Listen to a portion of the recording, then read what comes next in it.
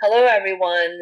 Welcome to Geno. We're back after a very long hiatus. I'm here today with Yolanda, co host, and also a special guest, Mahir. Do you guys want to say hi? Yeah, hi, what's up? Hello. Good afternoon.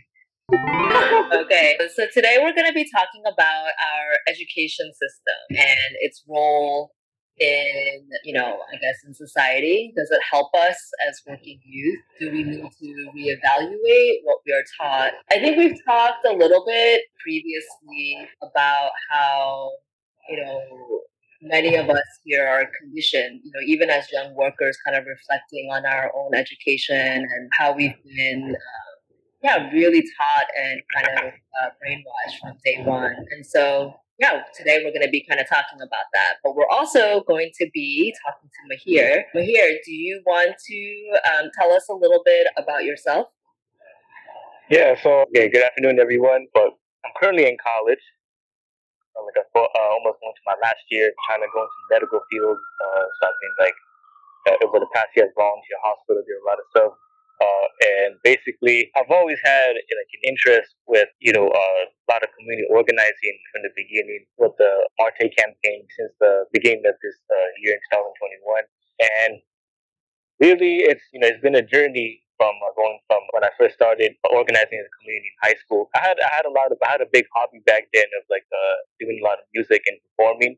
So I actually performed at the Museum of Chinese in America at MoCA in 2018. I performed there, but basically, I was sort of just making use of the opportunities that were available at that time, at that moment. As a young person coming out of high school, we had the SYEP program, the Summer Youth Employment Program, and then also you had like various other programs like Project Reach and CPC, all of which will be explained later. But overall, now currently, aside from my coursework at college, which is it's a lot, it's really busy. I do ticketing that's involved in the organization Youth Against Displacement, Youth Against Sweatshop, and the Coalition to Protect Chinatown and Lower East Side. And they do a lot of work with the ticketing in the establishments in Chinatown owned by the landlord Two Family. The Ding Fong restaurant was unfortunately closed in March, and so it's a lot of stuff going on. But I've only started since last year, so I'm relatively new to the movement. Yeah, thanks for introing yourself. So I know that you had raised that you wanted to talk about how you feel that our education system, both in the classroom and not in the classroom, doesn't really help us, doesn't really help working people. Do you want to talk a little bit about that? Yeah, absolutely. So since in the high school, of course, there's just been a total degradation of the history class. It's a lot of information, and it's very dry. And people, as soon as when I went to high school, students really weren't that motivated to really learn the AP World History or AP US History, like these courses, or even AP Macroeconomics, which focus a little bit on the economic history. And that's because it's always thought in like a mainstream angle, and can't see no application, like no reason to, like how does it affect their family? How does it affect their family's livelihood? What's going on at home? They might be going through some really tough financial situation at home, but reading history is like doesn't even and it doesn't even talk about the full extent. And then on top of that, it's like whatever field that we want to get into, there's never an emphasis on like any type of real systemic issue uh, that affects any of us at the very local level. So like the issues of like displacement, the issues of wage theft, issues of overworking, the issue of how it's so hard to like pay for tuition in like the college, the student debt. Well, like the root causes of these, and like what causes all of these deep issues that affect us in fundamental ways to happen. That's never covered in the college curriculum. And this again, like I want to stress that like I'm not I'm not here to really say that we could be able to easily or we should try to change the system of education, like try to like reform the colleges or anything. That would take a lot of work. Will take a long time. But more importantly, is how we should learn that this is the way that we're being duped in college and earlier, and that we should like understand that like the education is just not it's just not sufficiently like explaining it. It's just like simply repeating the same narrative that sustains the elite who usually says that. For example, like in the education with regards to Asian and Asian American, we will learn about like the yellow pearl in the 1890s and how it goes way back. Like we have lot of like racism towards people who are Chinese, East Asian, and later South and Southeast Asian descent. But then it's like fundamentally like they had to work like these jobs that had a lot of exploitation, and the exploitative industry simply continues. And this is actually what the real history is really supposed to be about, and what they're supposed to better reflect. It's not just merely like okay we used to fix it with like exclusion where we're trying to find ways to save ourselves from that, but then also later um, what happened when society modernizes and you have this genuine like this sort of like a consumerism that spreads across society, especially in the 1950s and 60s. And then by the 80s, you had like the Museum of Chinese in America. They choose to ignore what happens. This is one example. It's not even. We're not even talking about the whole society. This is just one example in the museum. They ignore the history after 1980 and to the present. All of that is totally ignored. And then prior, it's like just we had to find ways to not get excluded. And then the moment you had this integration and you had this eventual like type of society where it's like things sort of get like caught in the consumerism. After that, it's like what happened? It's like what really happened was that you had a new elite emerge, and you just have another underclass being added, and another one, and it keeps on continuing. And this is not reflected better in the history that we study at school and college or even in high school. It's just hard to get that actual history. I think that's a really good point that you raise, like a criticism of integration, how it then ultimately just produce its own sort of elite within different communities. But I guess that's still the model, right? That's still the model that's being advocated by our education system, right? You work hard, you climb up that ladder, and yeah, it doesn't actually ever look to challenge this idea of how we constantly produce a underclass, right? But I wanted to like go back to something you mentioned before, and also when you brought up mocha, because you were saying how when you were young you did performances there, and you did different internship.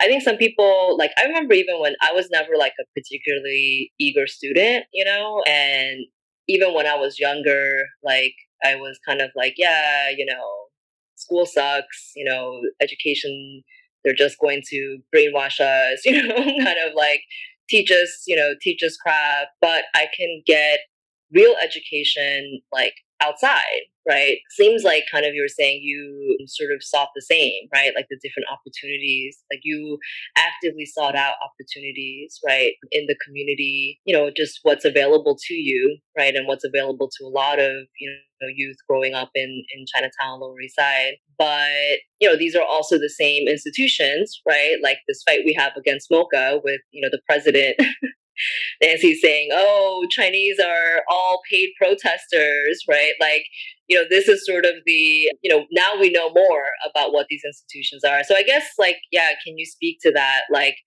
is it simply about going outside of the school walls to get the proper education? So when I performed at Mocha back in 2018, that was at a time when I was really of the belief that there has to be this. I always believed in this sort of solidarity between Asian community, but then it was strange because I'm not Chinese, so I'm not Asian. To some people, technically, they say non-Chinese, you have Indian background, South Asian. There's people not that educated here. United States, it's mainly it's just like the mainstream, the elites decided, okay, anyone who's East Asian is going to identify as Asian. So it excludes everyone else. And this is actually what CPC ironic is, like kind of like what they do when they have this so-called like they have the category of API, the Asian Pacific Islanders. So it's like they have like these ways of just creating division within the Asian community without even maybe like fully intending. But like this is the big problem with when we look at CBC, we look at MOCA. This represents the manifestations of a neoliberal elite within our Chinatown community. So Museum of Chinese in America originally was like the history project, so it had good origins in the beginning. Also, I know this professor in college who happened to know a good role in that too. He teaches art history at Baruch, but aside from that, you know, same thing with CPC. Originally, CPC originated as like a community social organization, social welfare organization that would help new immigrants coming at that time in the 70s to be able to like adjust to the American society and be able to get like opportunities.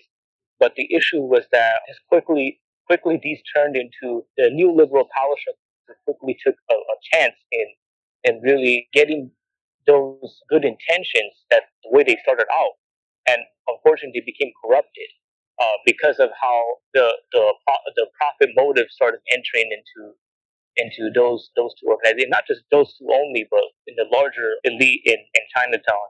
So unfortunately, I mean, the CPC and MOCA, like they like to brand themselves as the stewards of like the community, and they care a lot about preserving like the culture and the East Asian culture in Chinatown.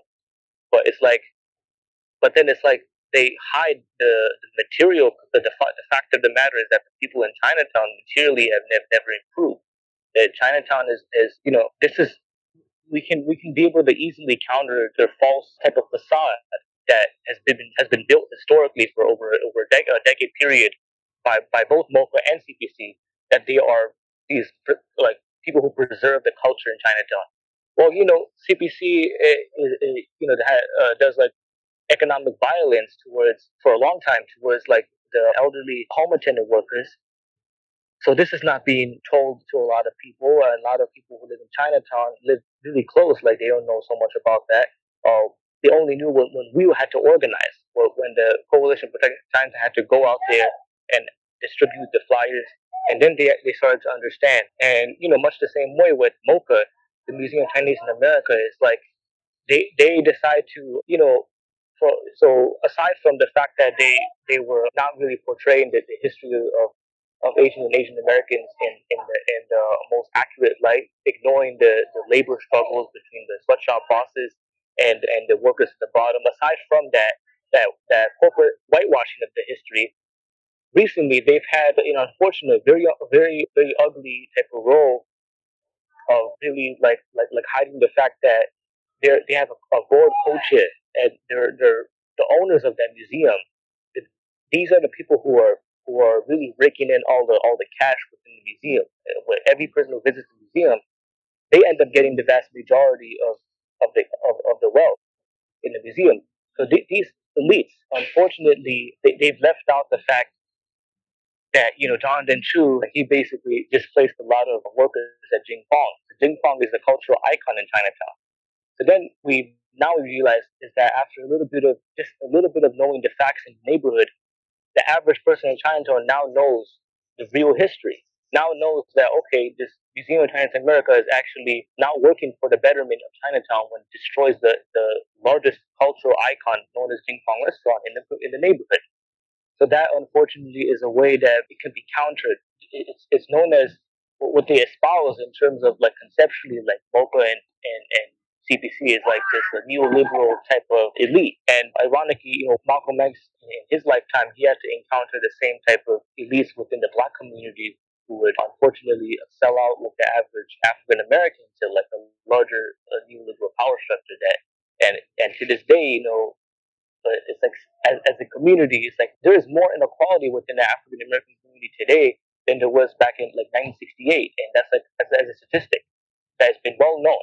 And the same with in Chinatown, it's like we had these elites, sweatshop bosses, and these other elites who just can go around, parade around, and say that we've made strides, we've made progress towards the resisting the tides of racism.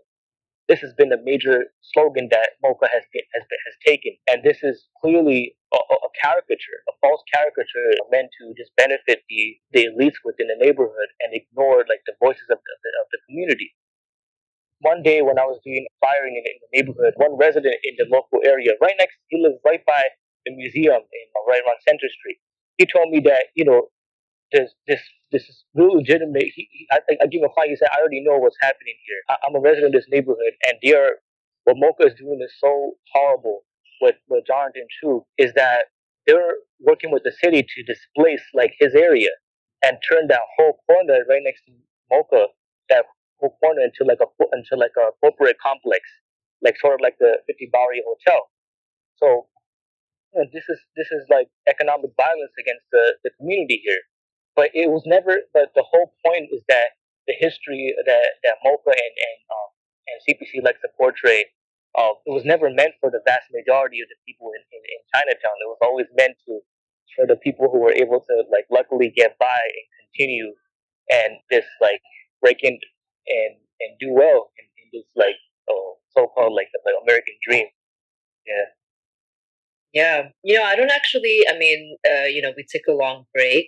And even before that, we had talked a lot more about the fight against CPC and to end the 24-hour workday. But yeah, I don't know that we've actually ever talked about Mocha. So just as a really brief overview, workers in Chinatown and, from throughout the city have been calling for a boycott of the Chu family. They are a long-standing, rich family. They're the biggest landlords in Chinatown. They are the landlords of Jingfong restaurant that Mahir mentioned. Right as the city was sort of reopening from the pandemic, he chose to kick out the Jingfong restaurant from its location. Like many other restaurants, Jingfong, had to close. We're only doing, like takeout, and so fell behind on rent. But instead of working with the employer, to preserve this, like, Mahir said, like a cultural icon, a beloved restaurant in the community, a place that, also is the job for hundreds of workers in the Chinese community, wouldn't work with the employer and shut it down. So workers in the community have been, picketing Jonathan Chu and Alex Chu, the landlords, demanding that he reopen. Jonathan Chu also happens to sit on the board. He's the co-chair of the Museum of Chinese in America. So, you can see like not only, like the elite, right? They reap all this money profit from working people, but then also sit on boards, sit on these sort of museums that whitewash our community, and and say they speak for they're representatives of Chinatown and the Chinese community. So obviously people are very pissed about that, and so we've been picketing like Mocha. Sorry, do you guys want to add anything else? Maybe on that note, we can end here the ongoing picket in front of Mocha. Mocha is on Center Street. I'm blanking on the exact address, but people are there every Wednesday and Sunday demanding, Jonathan Chu. Actually, Mahir or Yolanda, do you guys want to put out? I'm blanking on what the demands are.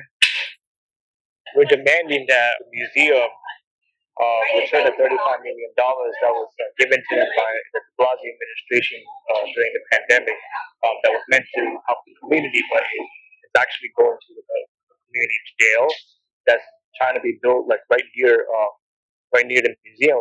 And also, there's part of that plan is also, as I was explaining earlier, about like this creation of this new type of complex, these new corporate complex that will erase, but that will displace the people who live close to Mocha. So first is return the $35 million, and then second is like we have to make sure that like the Chu family understands that like you have to reopen original location instead of having this much smaller location in Center Street. It's really unsustainable for the workers.